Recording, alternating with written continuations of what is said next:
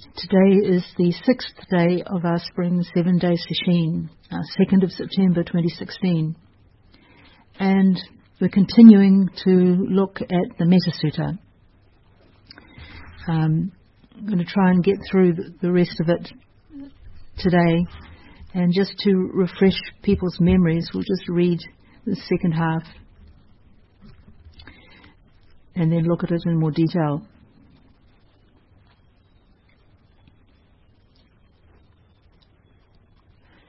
Even as a mother protects with her life her only child,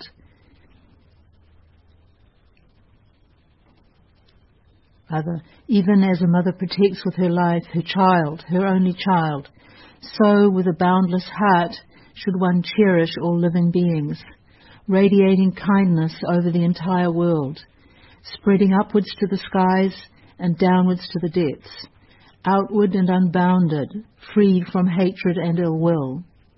Whether standing or walking, seated or lying down, free from drowsiness, one should sustain this recollection. This is said to be the sublime abiding.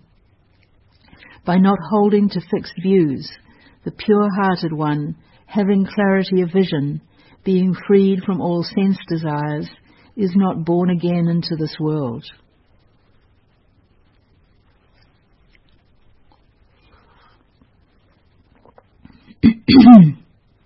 So we left off last time with the Buddha's warnings about despising anyone. And then right after those lines we get this image of the mother. Even as a mother protects with her life her child, her only child, so with a boundless heart should one cherish all living beings.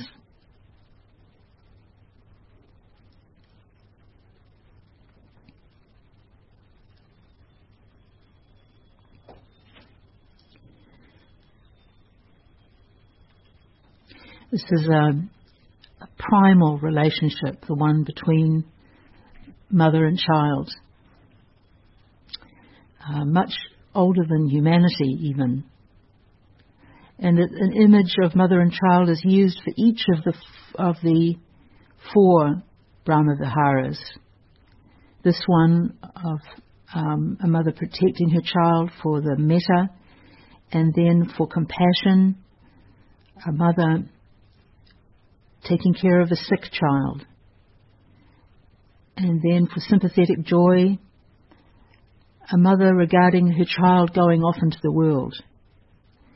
And for equanimity, a mother watching or observing the affairs of a grown child.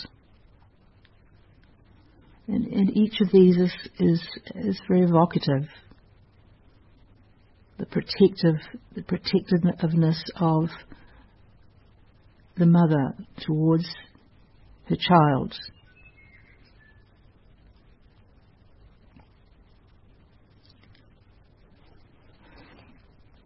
This relationship between mother and child is now thought by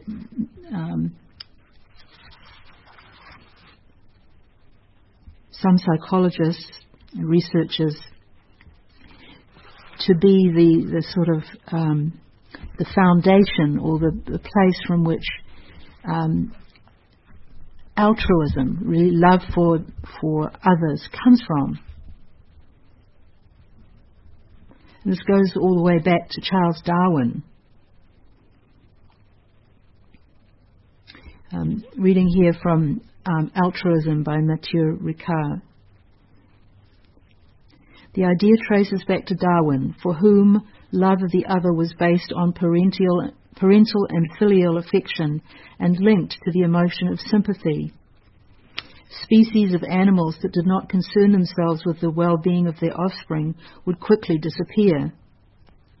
William McDougall, a social psychologist who was very influential in the early 20th century, outlined a psychological approach based on Darwin's natural selection, in which he stressed parental instinct, the emotions of tenderness associated with it, and by extension, the concern we feel for all vulnerable things who need protection. McDougall developed the idea that parental care, which he regarded as the most powerful of all instincts, is the basis for altruism extended to non-related individuals. He goes on to cite several researchers who have taken this hypothesis further,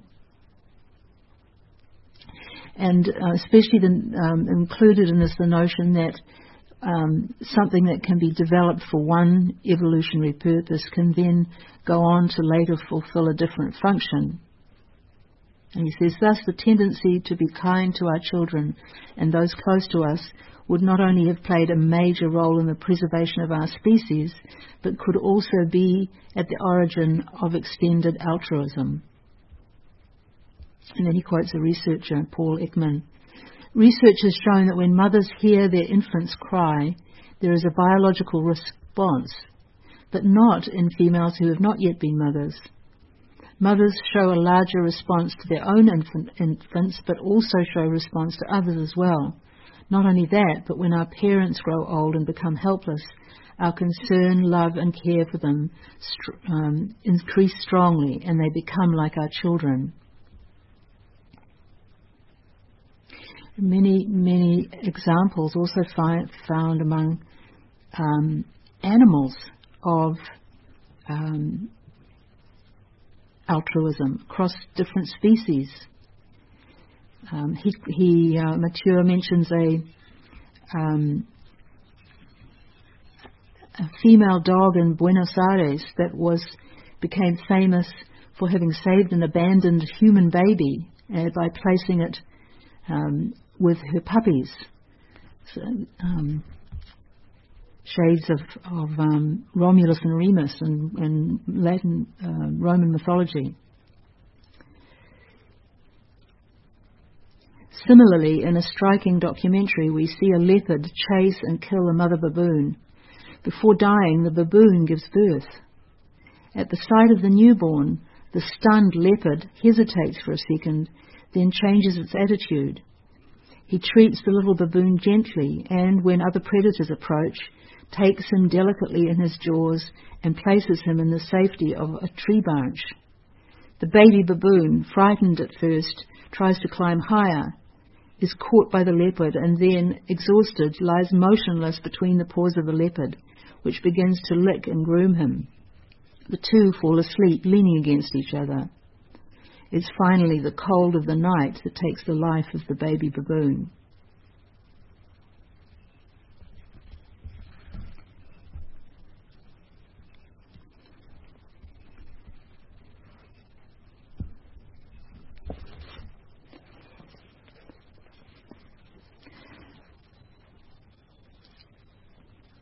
A few years ago there was a story when there were bushfires in Australia of people clearing up after the fires, finding a mother bird completely charred, the wings slightly outspread, and when they lifted this little charred carcass up, underneath they found 4 baby birds still alive. We could call this protectiveness in this bird the maternal instinct. But instincts are played out in individuals, and it's hard to even comprehend the courage of that bird not to fly away as the flames engulfed her.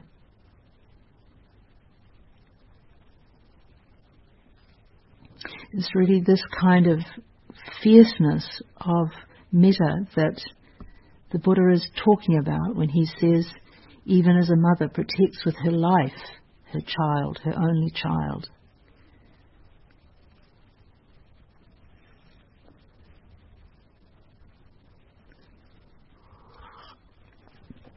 be great intensity of feeling and action in this.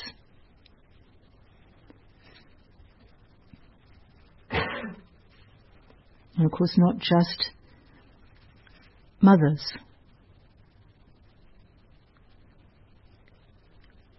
Fathers too.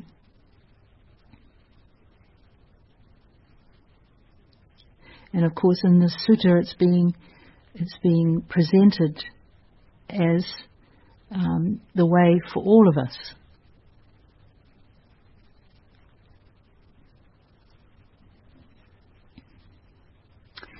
Matthieu Ricard, in his tome on altruism, also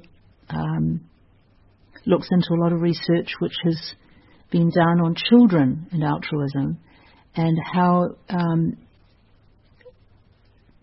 a helping attitude, kindness, can be seen in very, very young children. I think this is further the evidence that it's something innate in us, something that needs to be uncovered by metta practice, not something that we somehow manufacture.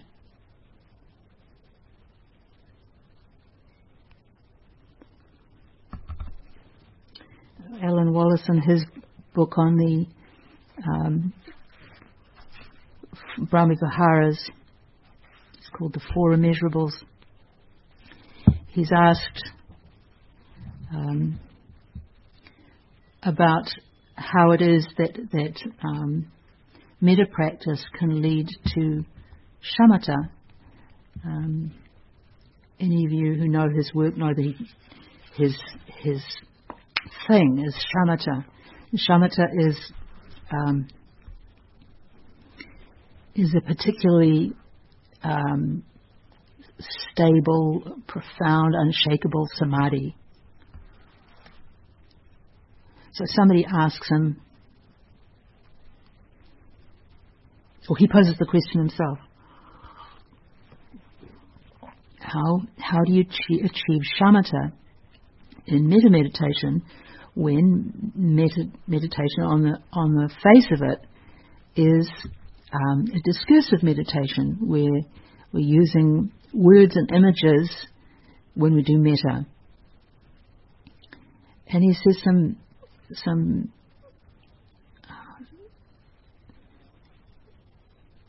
very incisive things here about how metta meditation unfolds. As we do start off discursively, the classical way to do metta is to start with where it's the easiest to generate loving kindness. So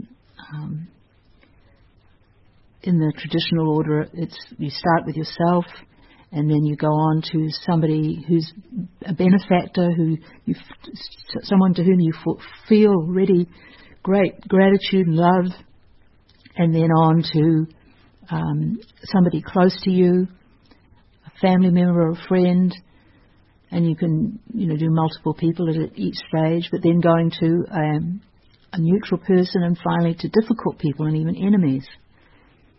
So in each case, you're bringing to mind somebody, imagining what will make them happy, and sending them good wishes.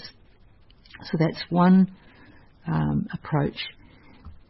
But actually in this second part of the Metta Sutta, it also is presenting another approach, which is just to send out metta in all directions, and not to specific individuals, but to all people. You can do this spatially.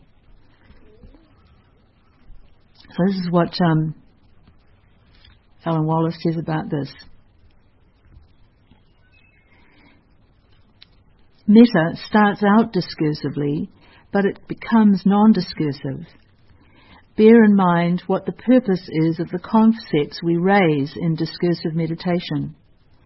We bring thoughts to the mind in the form of words or images. May you be well and happy. It's one of the phrases that people use when doing metta. But loving kindness is not an effulgence that gushes out of the thought itself. If loving kindness doesn't come from the thoughts, then why have the thoughts? The thoughts that we bring forth in the meditation catalyze something that is much deeper than thought. We know how well thoughts and attitudes, states of mind, can obscure or suppress the loving kindness within and make us emotionally numb, like laying concrete over our innate goodness. But just as thoughts can obscure, so can another thought act as a jackhammer to open up what has been covered with concrete. That is why we use the thoughts. They are not designed to create loving kindness, they can't possibly, but they can open up the heart to that which is already present and let it flow forth into consciousness. Another way to think of it is that the thoughts are a template. They are the right shape, and we use them to create a space for something else to come up from an entirely different dimension of the human spirit. I was struck on reading this, how well it could also apply to working on a koan. We use words and images in order to go beyond words.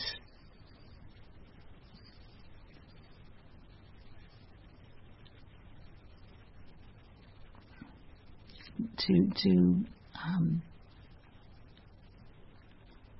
find an entry point into a vast universe from which we often feel alienated.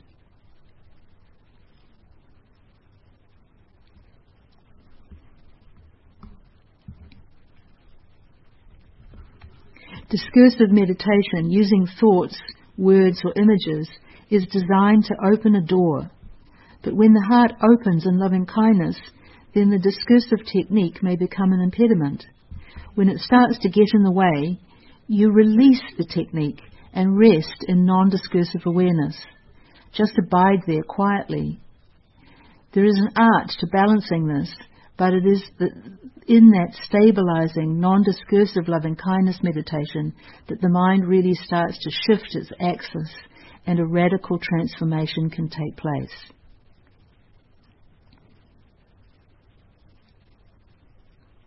This is where shamatha becomes melded with loving-kindness and can really go to a great depth.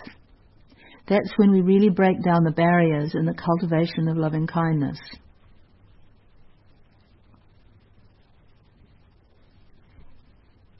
As you develop a greater momentum in the practice, you will find that those periods of non-discursive meditation last longer and longer. It is one aspect of the practice that will qualitatively shift, and you'll have less and less the sense that you're doing a Buddhist practice and more of the feeling that you are simply opening to your own inner goodness.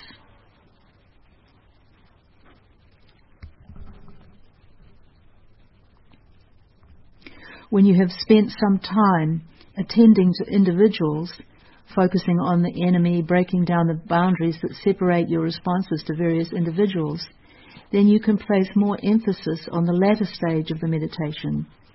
Here the mind reaches out to the four quarters in all directions, enveloping all sentient beings. May we all be well and happy without exception. As that thought arises, it catalyzes loving kindness itself. Now it is no longer a thought of loving kindness, it is the actual experience of loving kindness. Once that is present, it is possible to sustain it. And that is what you do, just sustain it. Your object is all sentient beings, and you are attending to that object in a mode of loving kindness. It is important to recognize that the object is not the feeling of loving kindness itself, but the sentient beings to whom your awareness is directed. You sustain that, you rest in it, and then if you find that your attention starts to waver, then you bring in a bit of discursive thought, just enough to place the mind and stabilize it once again.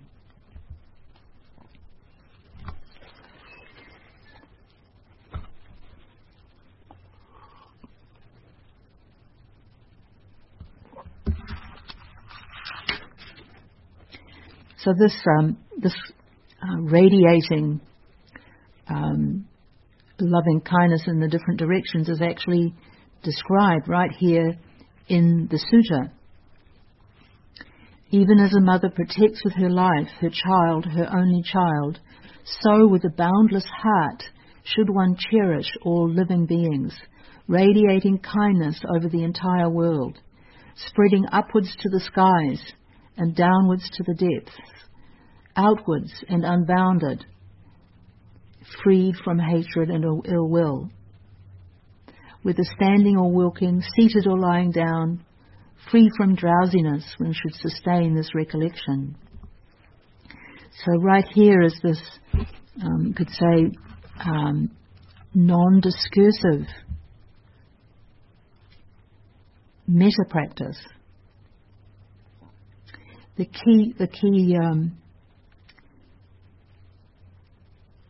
term here is with a boundless heart.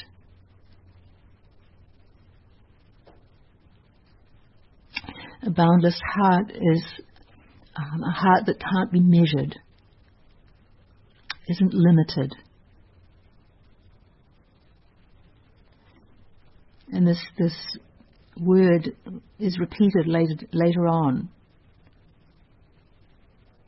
Outwards and unbounded, in terms of how we radiate this. And we can be sure with these things that are repeated that they're particularly important, like not proud earlier in the sutra. So what the sutta is saying is that we come to radiate kindness over the entire world, upwards to the skies, downwards to the depths. This is actually the first time the word metta appears in the sutra. Probably the only time. Radiating kindness.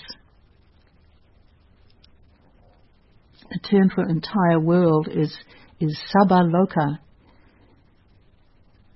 meaning every creature in every world, anywhere. So the whole cosmos, anywhere where beings are born, we are sending loving kindness there.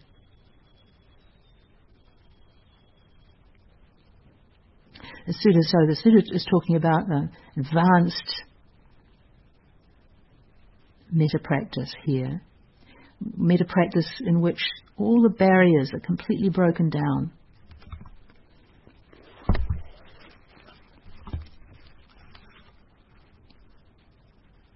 Here's Ellen Wallace again.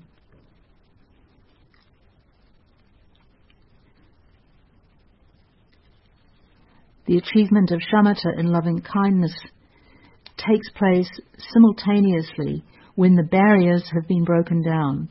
In quotes. The barriers are the divisions between the people I like, the people towards whom I am neutral, and the people I don't like.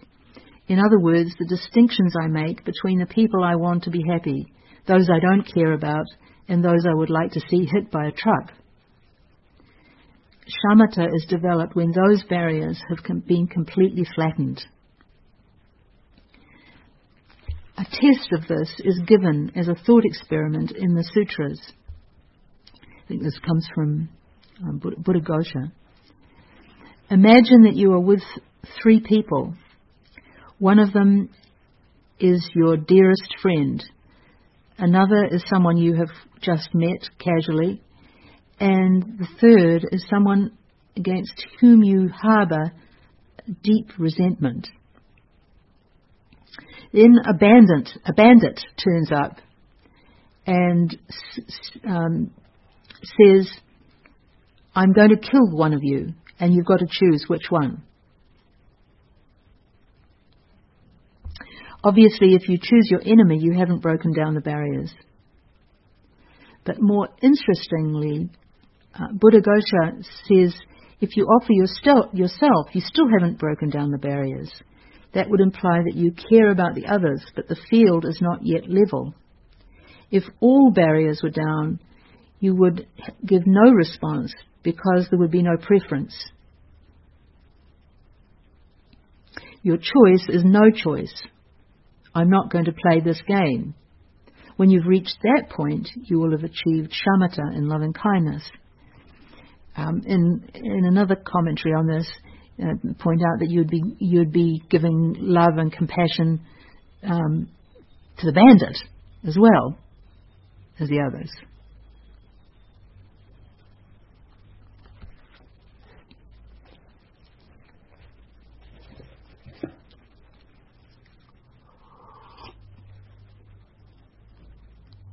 So this unbounded outpouring of loving kindness, like a little bit like being a lighthouse.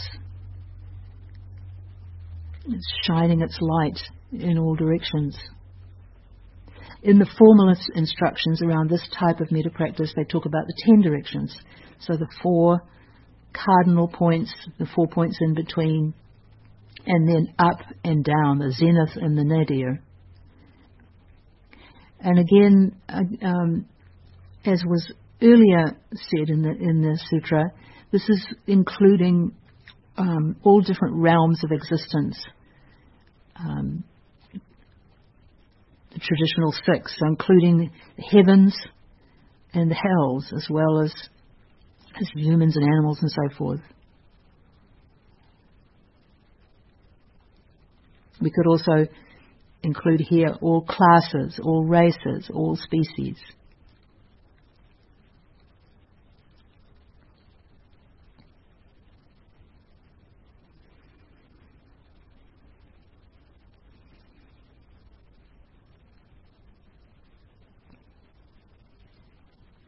Spreading upwards to the skies and downwards to the depths, outwards and unbounded, freed from hatred and ill will. When they repeatedly talk about this metta being unbounded, it's precisely it's being free from hatred and ill will. These are what bind us.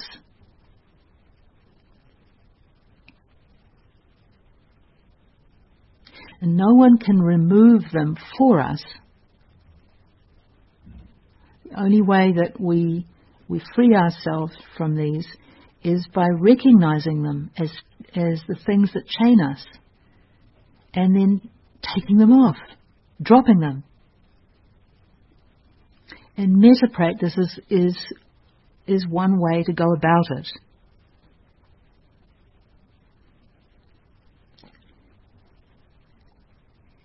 But just like with our zazen, for it to be effective, you have to follow the instructions.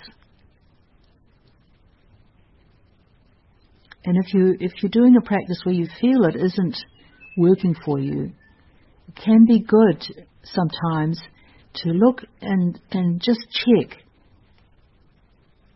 if you're following the instructions. If you're really giving it your best. Are you listening to what the masters say? Are you giving them the benefit of the doubt and trying it out really with all your being? Because that's the only way to find out.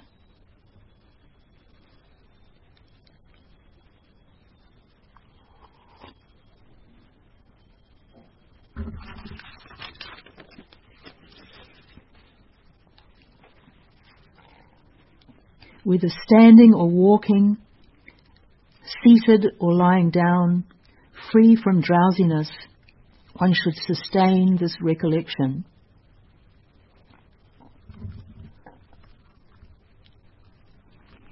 So the spotlight shifts from the objects of our metta in all of these 10 directions to ourselves. These are known as standing, walking, seated or lying down, known as the 4 comportments And it's a way, a more concrete way in the teachings that we talk about at all times. In other words, whatever you're doing, to be doing your metta practice when you're washing dishes in the kitchen, or taking a shower, washing your face, lying down. So it's exactly the same as the instructions for doing the breath, or certainly for koan work. With the breath, you just stay present with activities if you're doing something. But the idea is that you're practicing at all times in an uninterrupted stream. And what uninterrupted means is your effort is uninterrupted. Of course, the level of concentration varies, but working towards a practice that is as uninterrupted as we can make it.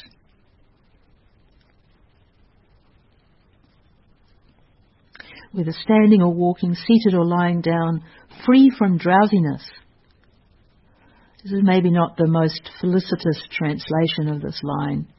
If you look at the original Pali, it's closer to the word used as middo. It means without any vestige of laziness. So no laxity, you could say. Completely alert. Really staying present.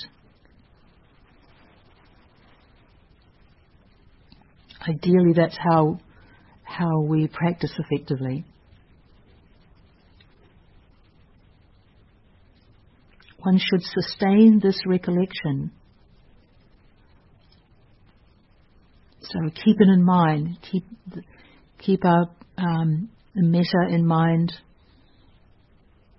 all the time. And recollection here is interesting because it's sati, mindfulness. So in some translations it has mindfulness rather than recollection. But recollection is a closer translation of mindfulness. It's a remembering,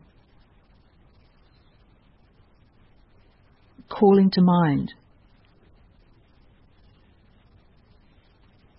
One translation has here, one should be resolved on this mindfulness.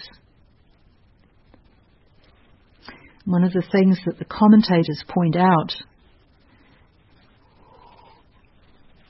is that this mention here of mindfulness, right here near the end of the sutta, establishes an important link between metta practice and the other main Theravadan meditation, Vipassana, which is mindfulness is the main approach.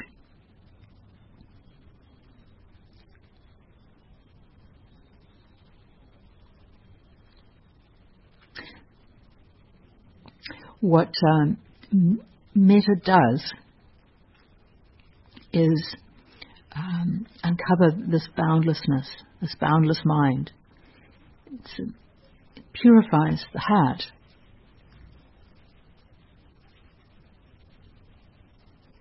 Some commentators describe metta as being like a kind of solvent for ill will.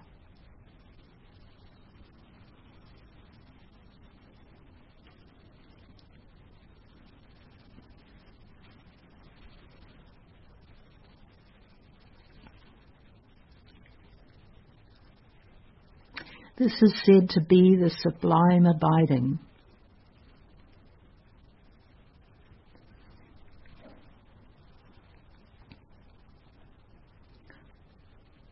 In the original Pali, the line has a little bit more to it.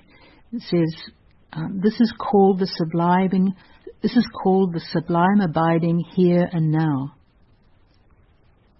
Sublime abiding says Brahma Vihara. Sublime or Brahma means holy or divine, exalted. And abiding, sometimes translated as abode, means dwelling. It's related to the word for a dwelling place. Theravadan temples are called viharas. But in the original you have this extra bit, the here and now. So it's like it's saying this exalted abode, this holy place, and there is actually a heaven called the Brahma heaven in Buddhist cosmology, is right here, now. We had told that story about the blacksmith earlier in Sesshin, and at the end the punchline is that he's been in the kingdom of heaven all along because of his service to others. Or there's Master Hakuin saying, this earth where we stand is the pure lotus land. This very body, the body of Buddha. Right there, those lines are really the essence of metta. Treating every body as the body of Buddha, our own and others.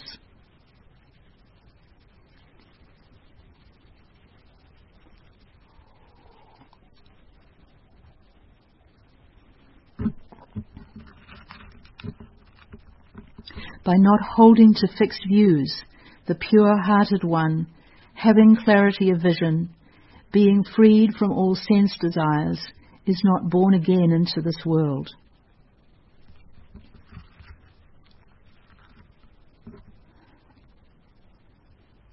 By not holding to fixed views, the pure-hearted one. Now we've gone in this, just the previous line, we've been talking about the most exalted state, really, of conditioned existence. The state of pure, unbounded love. And then we go into this line. We're not holding to fixed views. There's a little progression that seems to be happening here from sublime abiding to non-abiding.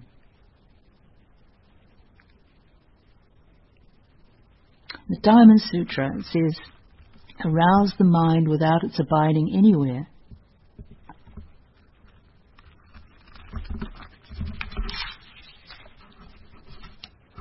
Not holding to fixed views. Actually, in some translations it says not attached to false views. But really, all views are false because they're limited. They always come from a particular point, from a particular standpoint.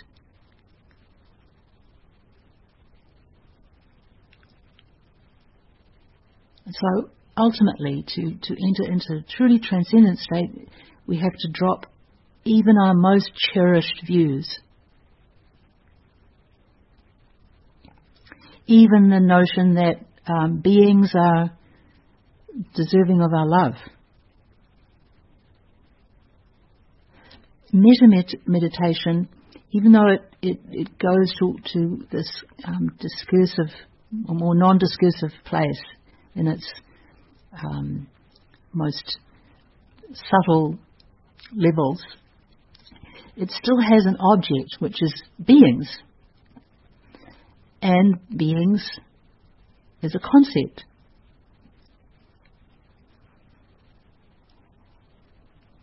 So it's like in this sutta we have the meditator leaping from that divine abode into empty space, like leaping from the top of a 100-foot pole into not holding fixed views, Heart Sutra we chant, holding to nothing whatever but dwelling in prajna wisdom.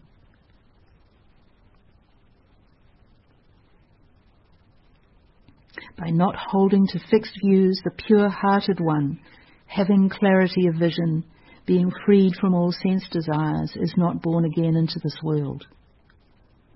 Pure-hearted one, purified through their metta practice. The truly wise one, with clarity of vision.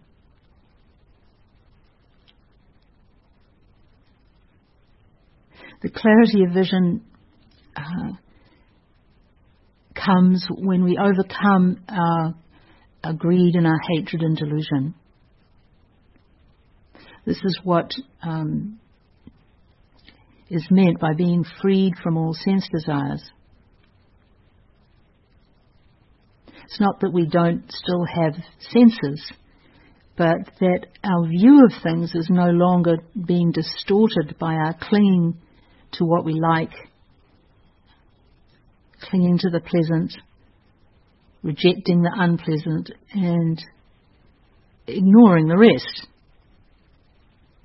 And then on top of that, forging a sense of identity out of our likes and dislikes.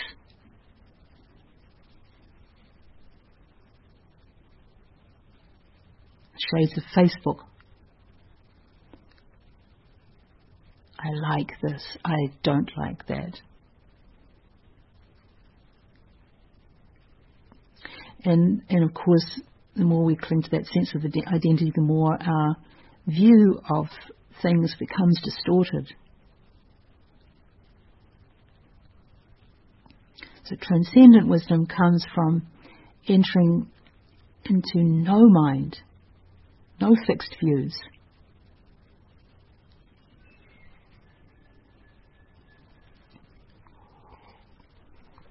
Bodhidharma's I don't know. What the call in Tibetan tradition, primordial consciousness. Great Tibetan teacher Padmasambhava said this: astonishing, the ongoing cognizance and luminosity called the mind exists, but does not exist even as a single thing.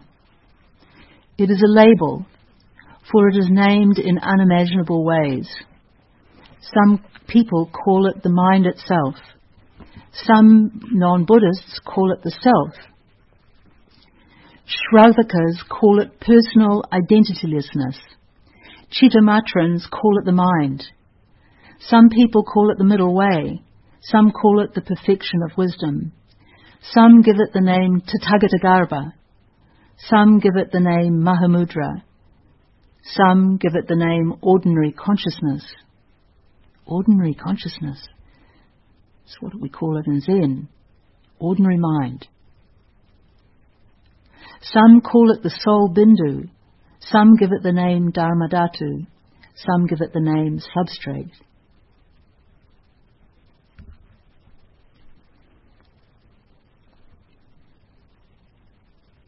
Has all these names, we can read texts about it, but in the end it doesn't mean much unless it's something we've experienced for ourselves directly.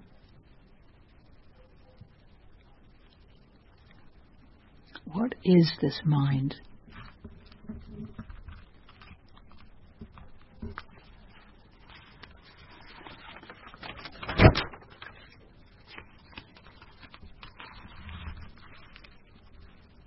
Padmasambhava again. Once you have calmed the compulsive thoughts in your mind right where they are, and the mind is unmodified, isn't there emotionless stability? Oh, this is called quiescence, but it is not the nature of the mind. Now steadily observe the very nature of your own mind that is being still. Is there a resplendent emptiness that is nothing? that is ungrounded in the nature of any substance, shape, or colour, that is called the empty essence. Isn't there a lustre of that emptiness that is unceasing, clear, immaculate, soothing, and luminous, as it were? That is called its luminous nature.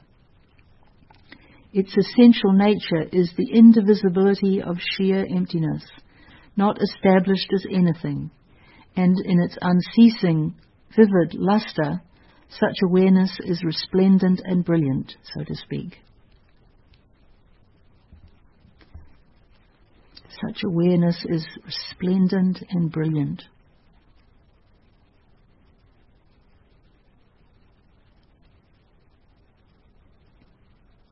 Tui singing. Drips of rain. The breath coming in and out. One foot in front of another.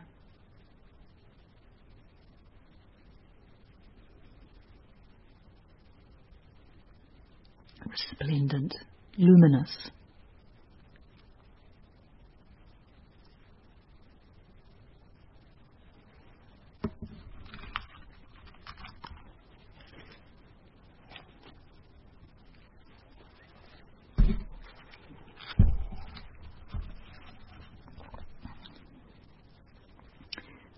As I said at the beginning, the last line of this sutra could be a bit of a sticking point for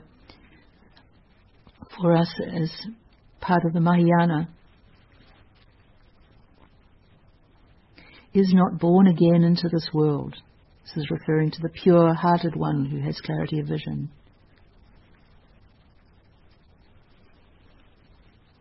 And its literal meaning is even more uncompromising. Literally, one does not lie again in the womb. So it's talking here about Nibbana, or arahantship. But it's not so hard for us to really come to terms with this if we think of it in terms of the breaking of the cycle of birth and death. No longer being caught up in aimless wandering through different states.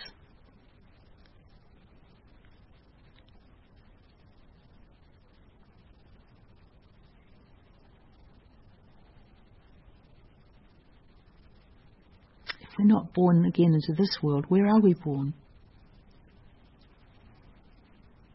Well, into Master Hakuin's Pure Land.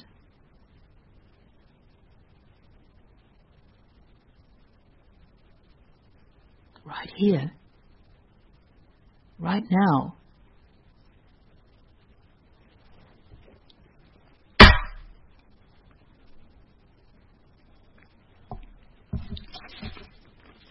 We'll stop here and recite the 4 vows.